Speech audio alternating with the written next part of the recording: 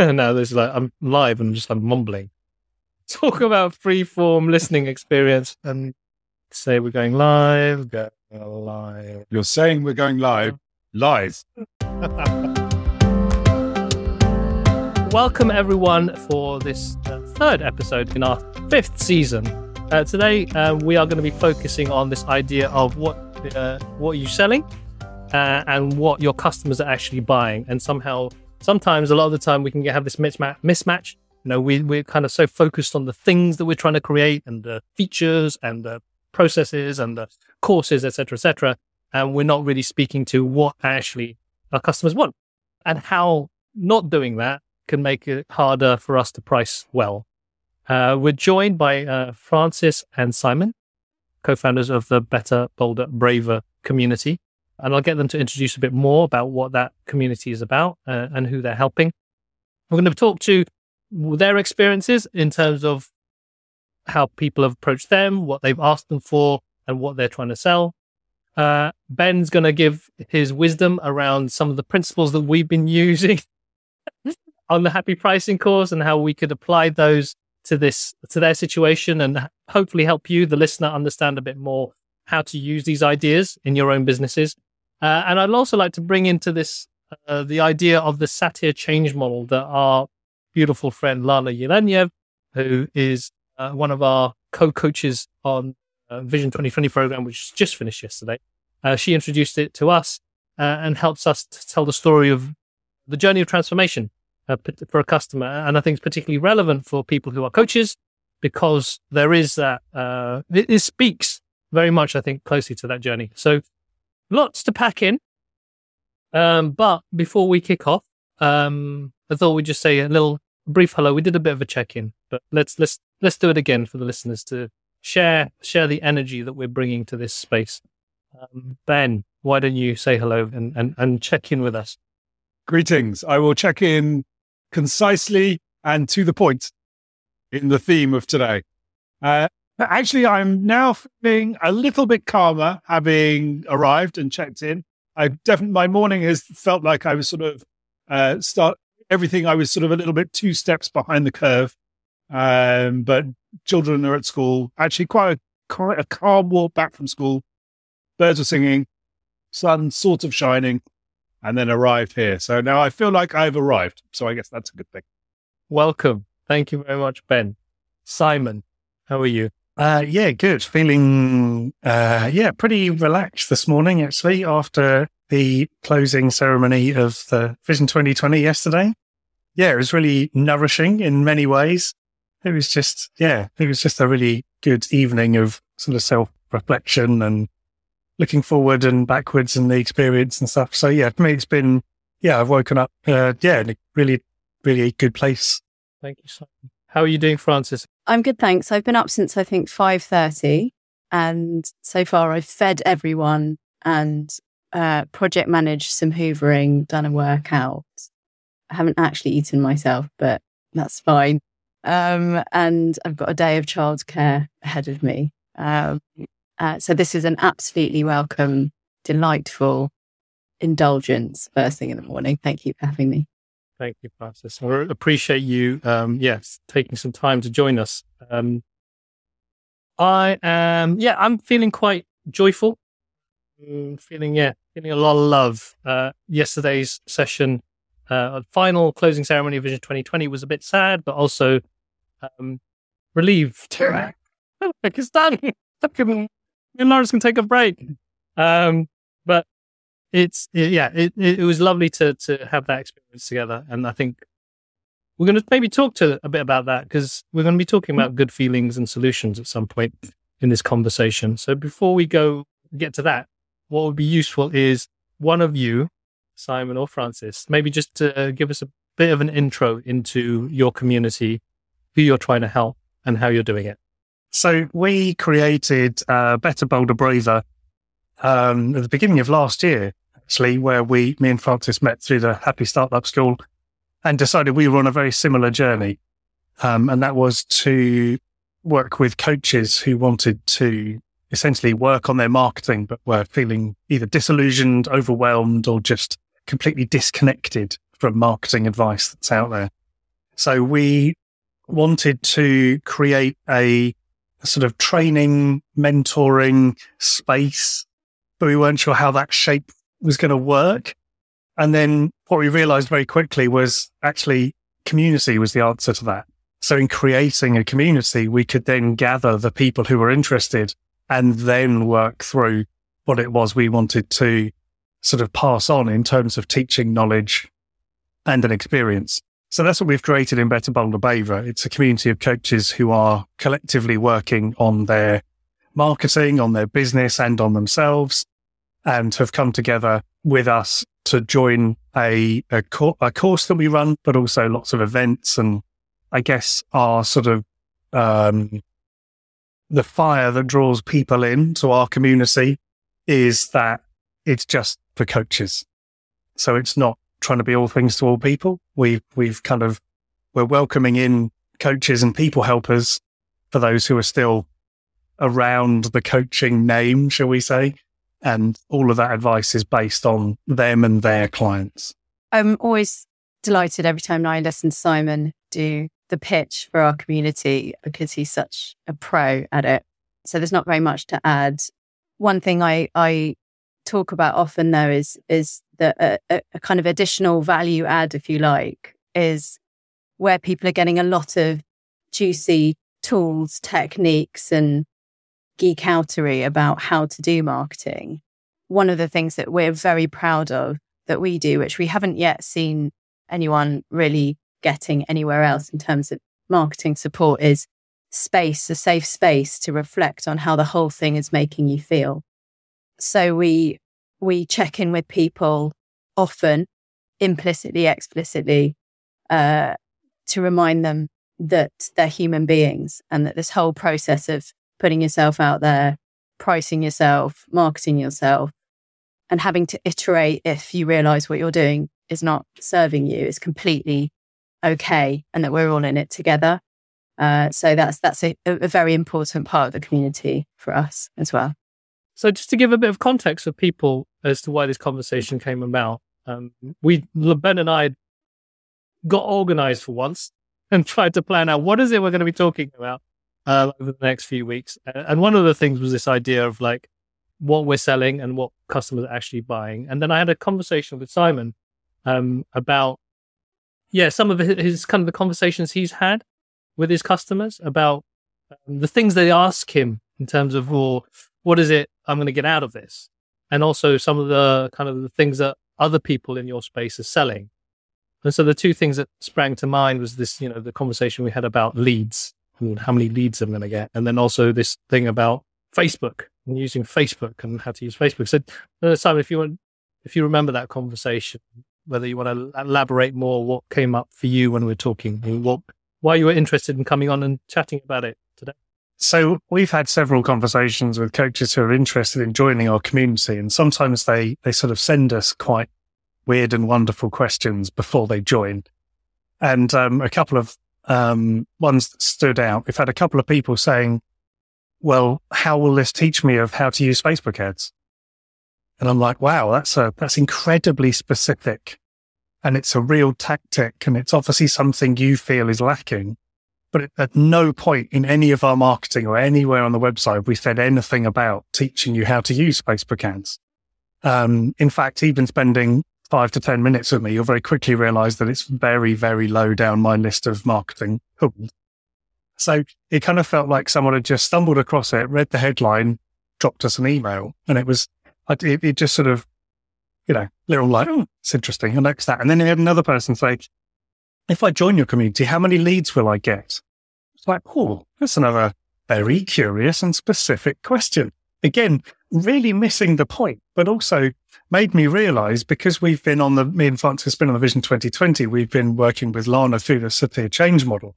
And in that model, there's that moment where someone flips between this is a real problem to I'm just falling down into chaos. And it's that moment where I think those people were when they messaged us. And it's that moment where someone's like, I'm feeling really scared about what lies ahead. I don't know what is going to happen. everything I've reached for seems to have a number attached to it. And everyone's telling me that I should be getting more leads, and everyone's telling me I should be using Facebook ads, and I should be, growing an amazing Instagram following and posting 3 times a day and all this other marketing bullshit that's out there. And it's like they've reached for all that. And then what they do is they take all of those preconceptions and try and squidge it and apply it to whatever they're looking at. So that might be, for example, our coaching community. It could be the Facebook ads school that Facebook run. It could be any number of marketing schools out there. And it kind of immediately made me think, this is really interesting, because is it we're not talking enough about what you're going to get out of this? Or is it just that people are coming with their preconceptions?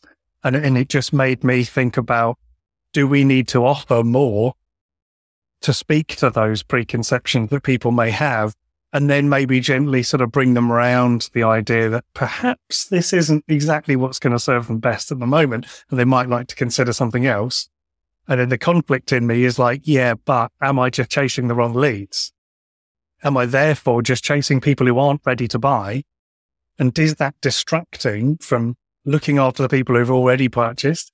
And is it distracting me from making more content and energy towards those people who are ready to buy? Yeah, I just mentioned our concept of levels of awareness, which was Simon's brainchild, but we use it a lot. We talk about the levels of consciousness that people are bringing to the situation when they're potentially going to buy, as it were. And we've also identified that people get turned on by different transitions from one level to another. So our 5 levels of consciousness, or 5 levels of awareness, are problem unaware, problem aware, solution unaware, solution aware, and most aware. And for example, I love working with people in the transitionary place that is between problem unaware and problem aware. Simon really likes working with people between problem aware and solution unaware. And, it's interesting to consider. My invitation would be to you and Ben to think about, like, where are you most turned on, which transition? And so what Simon's talking about is, at what point do people engage in our community, and what do they think is why they're buying? And the bit that I find really fascinating is the bit where, as Simon said, people kind of realize that what they think they're buying is not necessarily what they need, kind of thing. And for example, there's a member of our community, and we talked a little bit about it yesterday morning on our marketing masterclass. Actually, it was Monday, with Vix Anderton, about, do we or do we not want to coach people who have exactly the same problems or challenges as us? And that boils down to, how well are we managing those challenges ourselves, and how much does it turn us on to manage them ourselves and simultaneously help others? And a lot of that's around safety and boundaries and your own personal experience. And Vix, for example, is loving working with people with perfectionism concerns. And there's someone in our community who has realized recently that they've been wanting very much to help people with problems that they haven't experienced with themselves. And actually, it's far too triggering for them right now. So they came to our community with a sense of who their ideal client was. They were all ready to build a product, package it, price it, and sell it. But it turns out it's far too triggering for them. Mm. And they've realized that in the work that they're doing with us in the community. So they have kind of gone back to problem aware again, and they kind of have to build again, and they need to be held in that space. So what we try and do is really help people think about what they think they're buying from us and how we can really help them. And that will really influence the sustainability of their businesses as coaches, and also their mental health as human beings. I think one aspect that sprang up for me was this idea of product founder fit. It's like, what you're making, not only does it, in startup terms, as products, product market fit is the thing that you making something people will buy, but then there's also, is the thing that you're doing actually something you can do? It's something that aligns with where you're at energetically and something that you're passionate about. And that's an interesting aspect to this.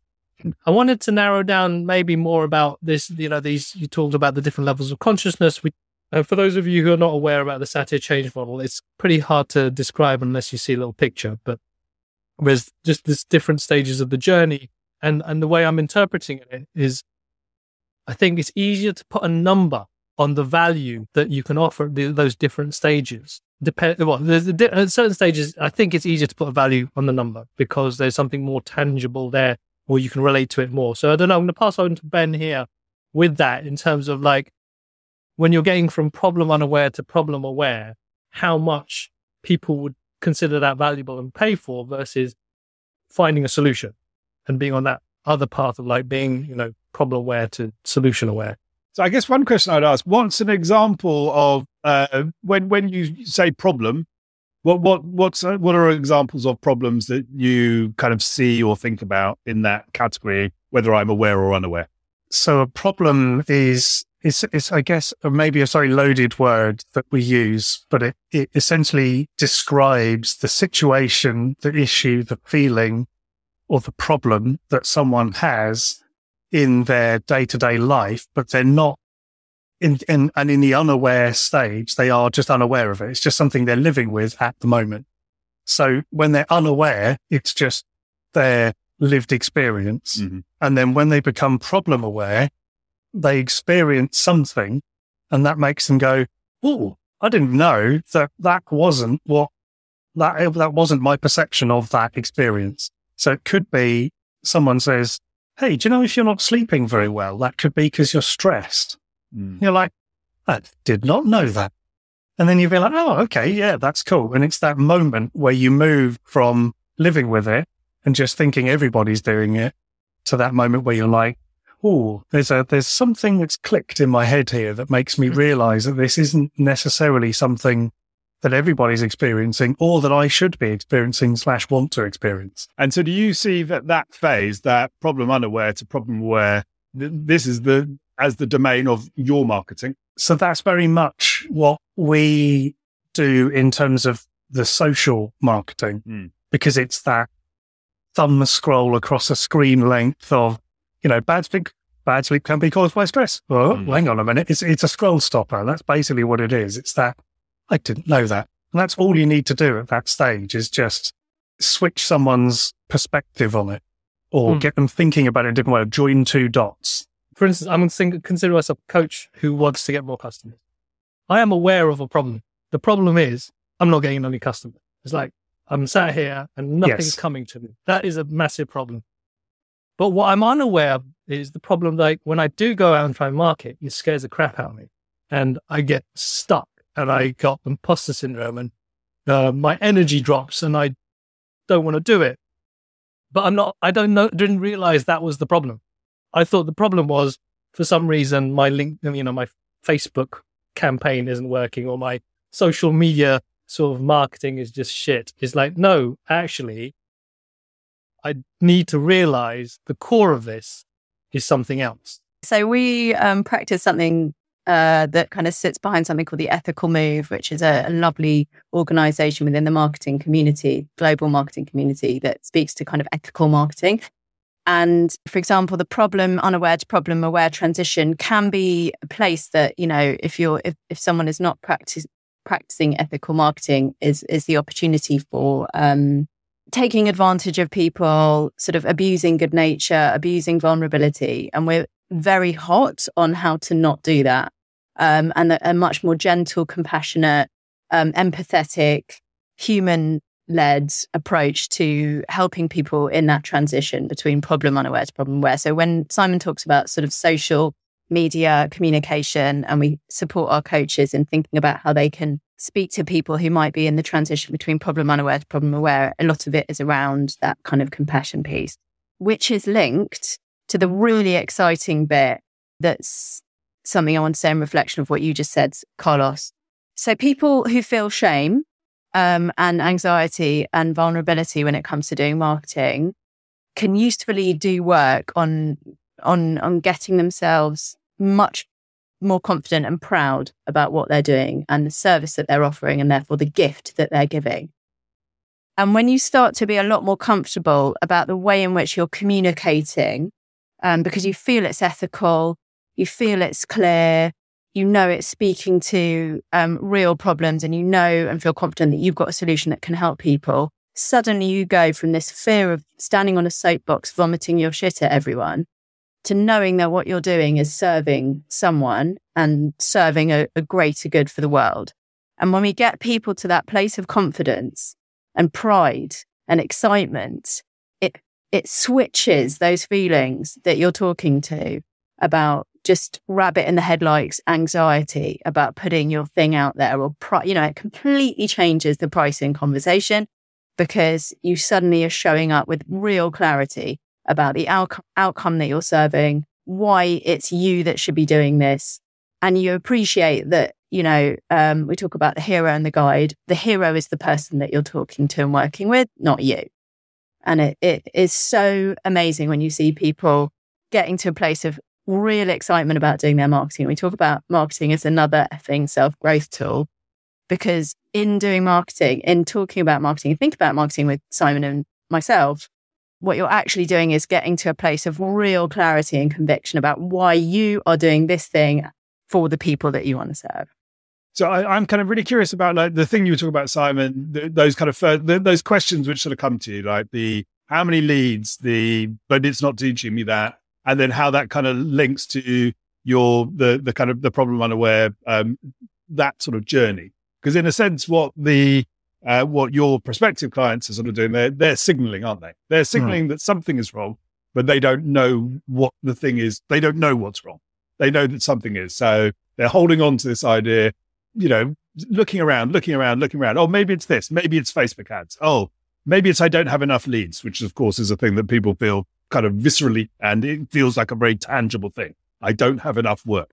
And so they are looking for certainty. So they kind of hold on to something. And whether that is the kind of root of the problem or not, they're holding on to it, because whenever we're trying to buy anything, what we're trying to, really what you're sort of talking about with the kind of problem unaware and kind of problem aware, we're looking to make things surer. We're looking to make things kind of clearer. We're looking to make kind of problems go away. But of course, we may not always know what the problem is that we're looking to go away, as you've kind of well articulated. And so in a sense, kind of part of the journey, whether of, the journey for a kind of marketing to selling journey, or a kind of selling to earning journey, is a journey about, it's a kind of dance, isn't it? A little bit. And so it's about kind of me understanding where you are in terms of what the problem is, or how you articulate the problem, because like you kind of alluded to, the kind of flavor, the nature of that problem can vary hugely for different people. They may all hold on to the same thing, which is, I haven't got enough leads, but I need to learn about Facebook ads. But of course, the underlying kind of bubbling cause of that comes in all of the different kind of flavors of sort of human life.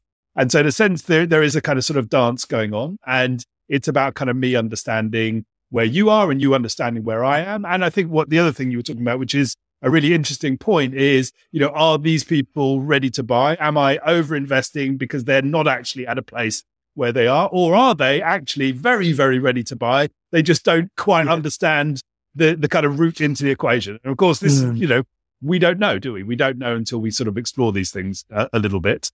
I think one of the things that's kind of interesting, I think, which kind of overlaps with what Carlos and I sort of talk about and sort of teach on the course, which is very much kind of aligned with where you are. This kind of problem aware thing.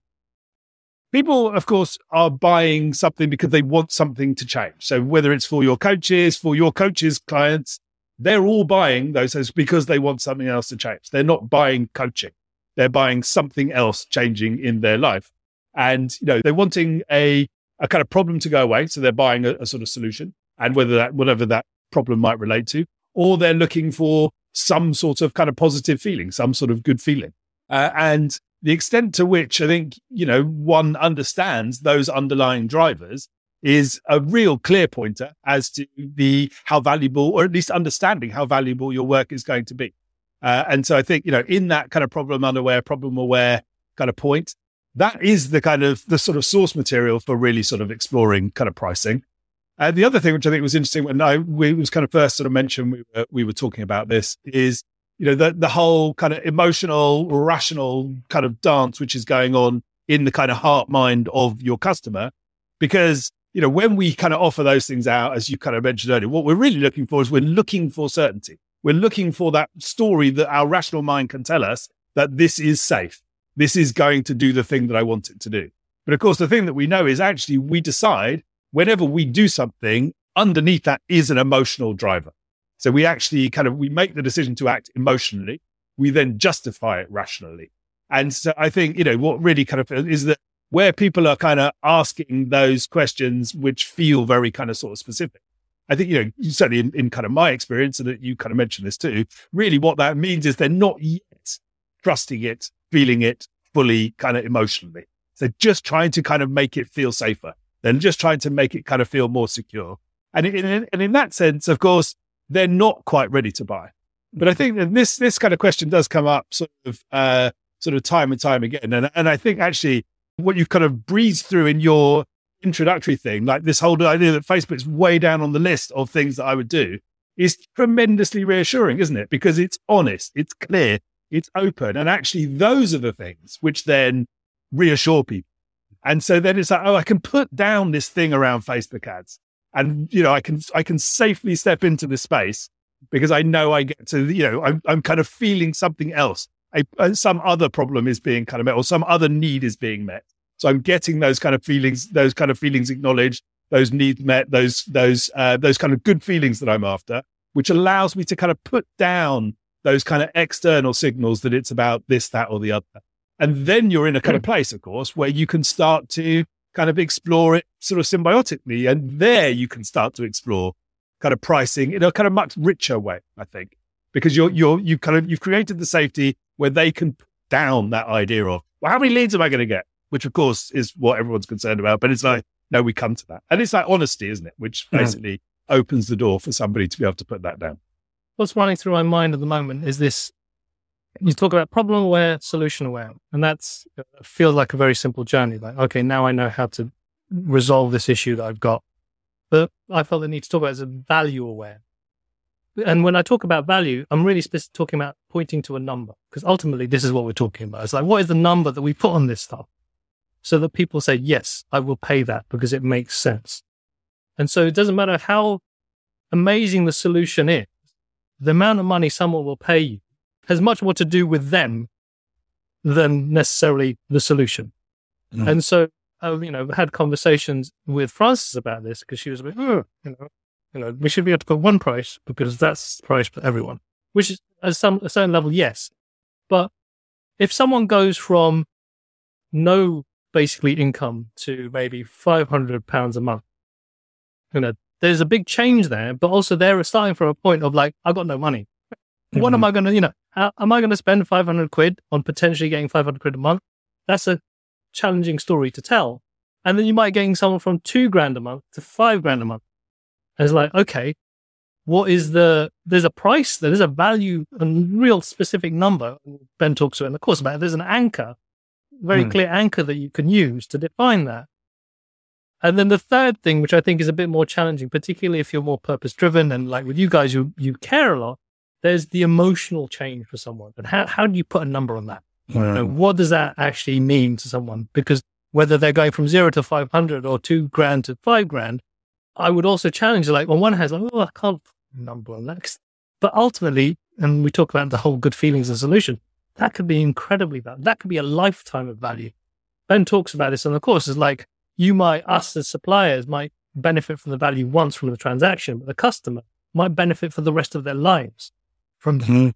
And how that, if you tell the story right, and again, telling the story sounds a bit, manipulative, but at the same time, if they understand that and they believe that and they're empowered to suddenly change the way they work for the rest of their life, how much is that worth to people? And so I just wanted to raise there's the different elements of this that we'd all, and ultimately what we're trying to do with a happy pricing, point to a number. How can we point to a number that satisfies us as suppliers and satisfies the customers, someone who's paying the money, as opposed to just getting skirting around this whole idea of like, yeah, it's about value, but actually I don't know, I'm a bit uncomfortable putting that number to it, and how much that's also to do with us and our own relationship to money. As somebody who's been on the happy pricing course, what I thought was fabulous about it, yes, Simon and I might have slightly, I think there's a very healthy conversation between Simon, myself, you guys, which I'm really looking forward to continuing, which feels to be around the sort of, do you need to like entertain the idea that you might have separate prices for different people, or, in the spirit of how I feel about this, how healthy is it for you as the seller to have a price that you feel comfortable going into sales conversations with, so that you can kind of, for boundaries' sake for yourself and intention's sake. What I found super helpful about the course was the idea of coming up with a set of creative questions to go into sales conversations. And we're really lucky because who we work with are coaches.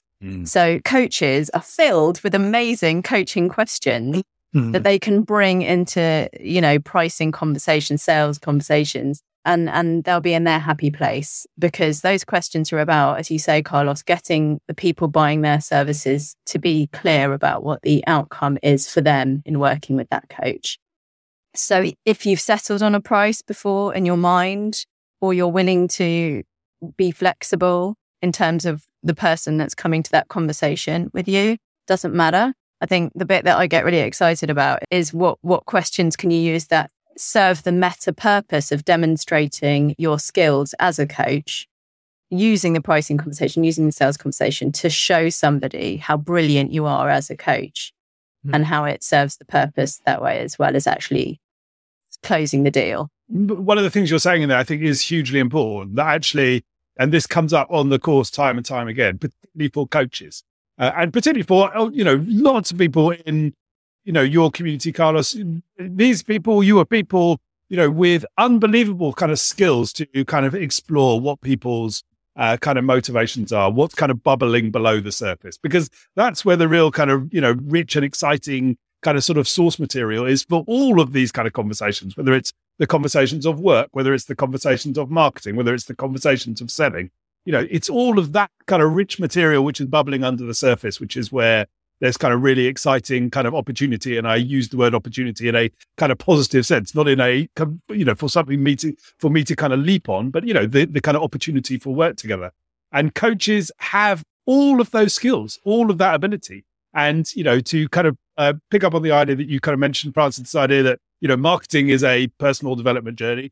So is being an entrepreneur, so is running your own thing, so is selling, so is pricing. And actually the opportunity to kind of explore these things is kind of where there is, where there is a kind of real goodness. And the coaches do have that. So I kind of just sort of reiterate that point, actually using the skills that we naturally have. In fact, part of the reason I need to get off the call soon is I'm meeting somebody else, and she was actually a journalist, and she runs an awards thing. And I was talking to her about, the same sort of thing. She was saying, but I'm not a salesperson. I don't like sort of doing all of that. And so people come with these ideas that selling is a certain thing, that marketing is a certain thing, that asking for money is not something that I do. It's what estate agents do, or whatever it is that we might kind of sort of say. But actually, in her ability as a journalist, as is with the coaches, she has an ability to understand the importance of stories. She knows how to ask questions. She knows how to sort of see. And I think it's about helping people tap into the skills that they innately have to kind of open things up. And I think that is where the kind of opportunity is. And I think that's clearly what, you guys are doing with your community. The very beginning of Daniel Pink's book, To Sell is Human, is really interesting, because what he's saying is everybody is a salesperson and you're always selling all of the time. It's like, if you're a parent, you're one of the best salespeople there is, because every night you are selling bedtime. You have to sell the concept of going to bed to your kids every day. And he's like, when you go into a coffee shop, yes, you're being sold, but you're also, you're always selling, oh, let's go this way, not that way. You're always selling concepts and getting people to come with you and do things. It's just selling. So there's this fantastic, it's a really fascinating intro to the book. If you've not read it, I would highly recommend it. It's a really fascinating read that just completely blows your preconceptions of selling out of the water. But it's really good. But what I guess came up for me when we were talking about the pricing and the number is, I think for us, it's still finding that number, because our clients are dealing with one-to-one work, group work, courses, programs. And it's like, how can we say we'll double your income? How can we say we'll, 10x your annual turnover? It's like, you just can't do that. And the people that do that are the marketing bullshit that everyone's so sick of. So it's like, we intentionally don't put a number on it because we want to be the opposite of that. But there is still an underlying need of saying, well, it's the certainty thing, and that's what people really want, isn't it? So how can we provide certainty without necessarily having to anchor it to a specific number? Is there a way of doing it? I'm sure there is a way of doing that. And that to us is the journey that we're on at the moment, I think, is finding that number that makes sense and just is like, oh yeah, okay, I get that. I can picture it. I can articulate it. I can relate to that. And therefore that challenge extends to our coaches because they're in the emotional journey. So for them, it's like, I'm going to make you feel 2.7 times happier than you are now. It's like, no coach is ever going to be able to articulate that. Obviously, if you're a career coach, you might be able to say, well, I'll get you a job that is £10,000 more a year than you're on now. There could be a specific number there. But ultimately, it's like, how can you put that number on it without it feeling either incorrect, irrelevant, or insincere? I think that's the danger and the balance of that number for us.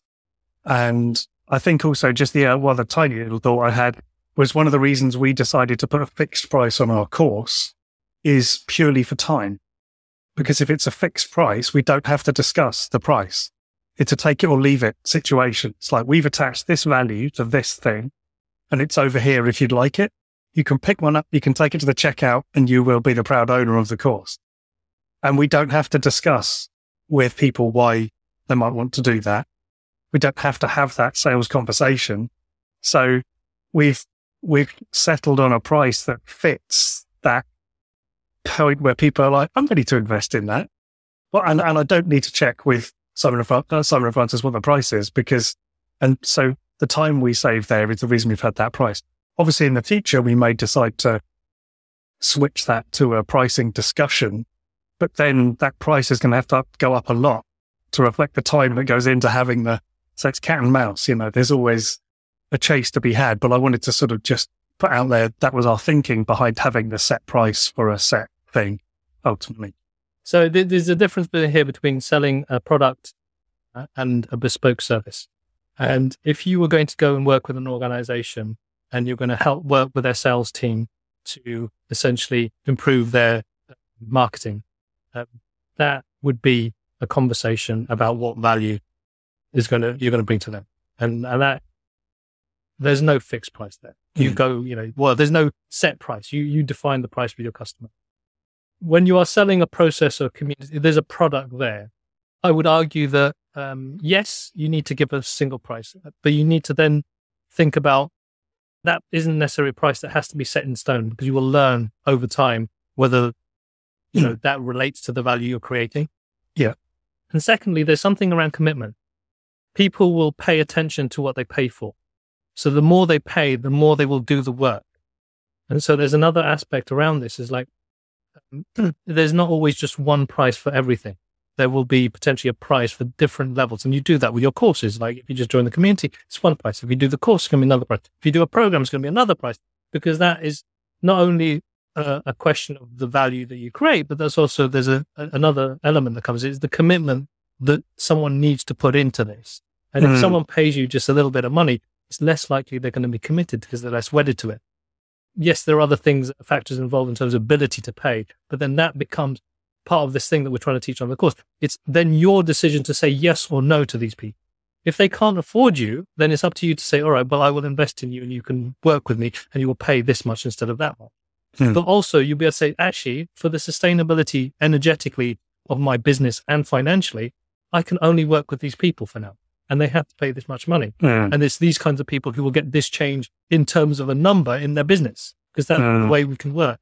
And so that, for me, that's where the way I think about it in terms of trying to hit price and say that's the price that we're going to pay, while still you're going to flex and move as you evolve as a business and you realize, actually, do you know how much value we're creating for these people? And for a community, I think for those of you who are running a community, to bear in mind, firstly, the idea of just grandfathering people in. You can raise your prices, and it doesn't mean you have to raise the prices for everyone. You can say, okay, you were stuck with us since the beginning, you stay with this price. But if you leave and come back, or if you are new, you pay this much because this is the amount of value you're getting. So you're not fixed to a price for the whole of your community or product life. So I just wanted to end with that, just to give a bit of more freedom and flex when we think actually we have to be fixed. And for those of you who are interested in pricing, I think the only message I want to give out is we want to remove the uncertainty and the ickiness around this whole pricing conversation, because that's the biggest challenge I think people face. You can have the tactics and the strategies, but if you don't believe in the numbers that you're putting out there and you can't tell a story about it, then it doesn't matter what course you go on, you're not going to really follow through. So I hope if you join us, we'll just give you a bit more of a friendly, like Francis and Simon are doing, just bring a more human aspect to this process rather than thinking it purely in terms of numbers and customers and just getting more. How can we just make it feel better? Thank you very much, both of you, and Ben. Thank you. I feel like we could have gone on for a lot longer, but I'm conscious I want to keep these short. So we're going to have to get you guys back, because maybe there's I think more of a broader conversation of how we link marketing and pricing and how those two dovetail. Your favorite word there, Francis. I love something you and I have talked about, Carlos, which is almost like a quarterly audit of your services, which is an invitation to think about, can you put your pricing up? And also, are you getting really nice testimonials that would give you the confidence to do that, but also that you can then use in your content? And we're all about recycling and repurposing things like testimonials. And we're constantly getting people saying you should be charging more. So there's reasons why we are not, that you have spoken to, in terms of founding 50 members and the experience of having people in the community. But sure, in due course, we'll be looking back on all those testimonials and feedback things and going, yep, okay, let's reprice. Because like you say, it's time to move up. So I think what you're doing with Ben and what we're doing is lovely in combination. And I look forward to people here being able to see how we might be able to work together. Brilliant. You've heard it here. So watch this space.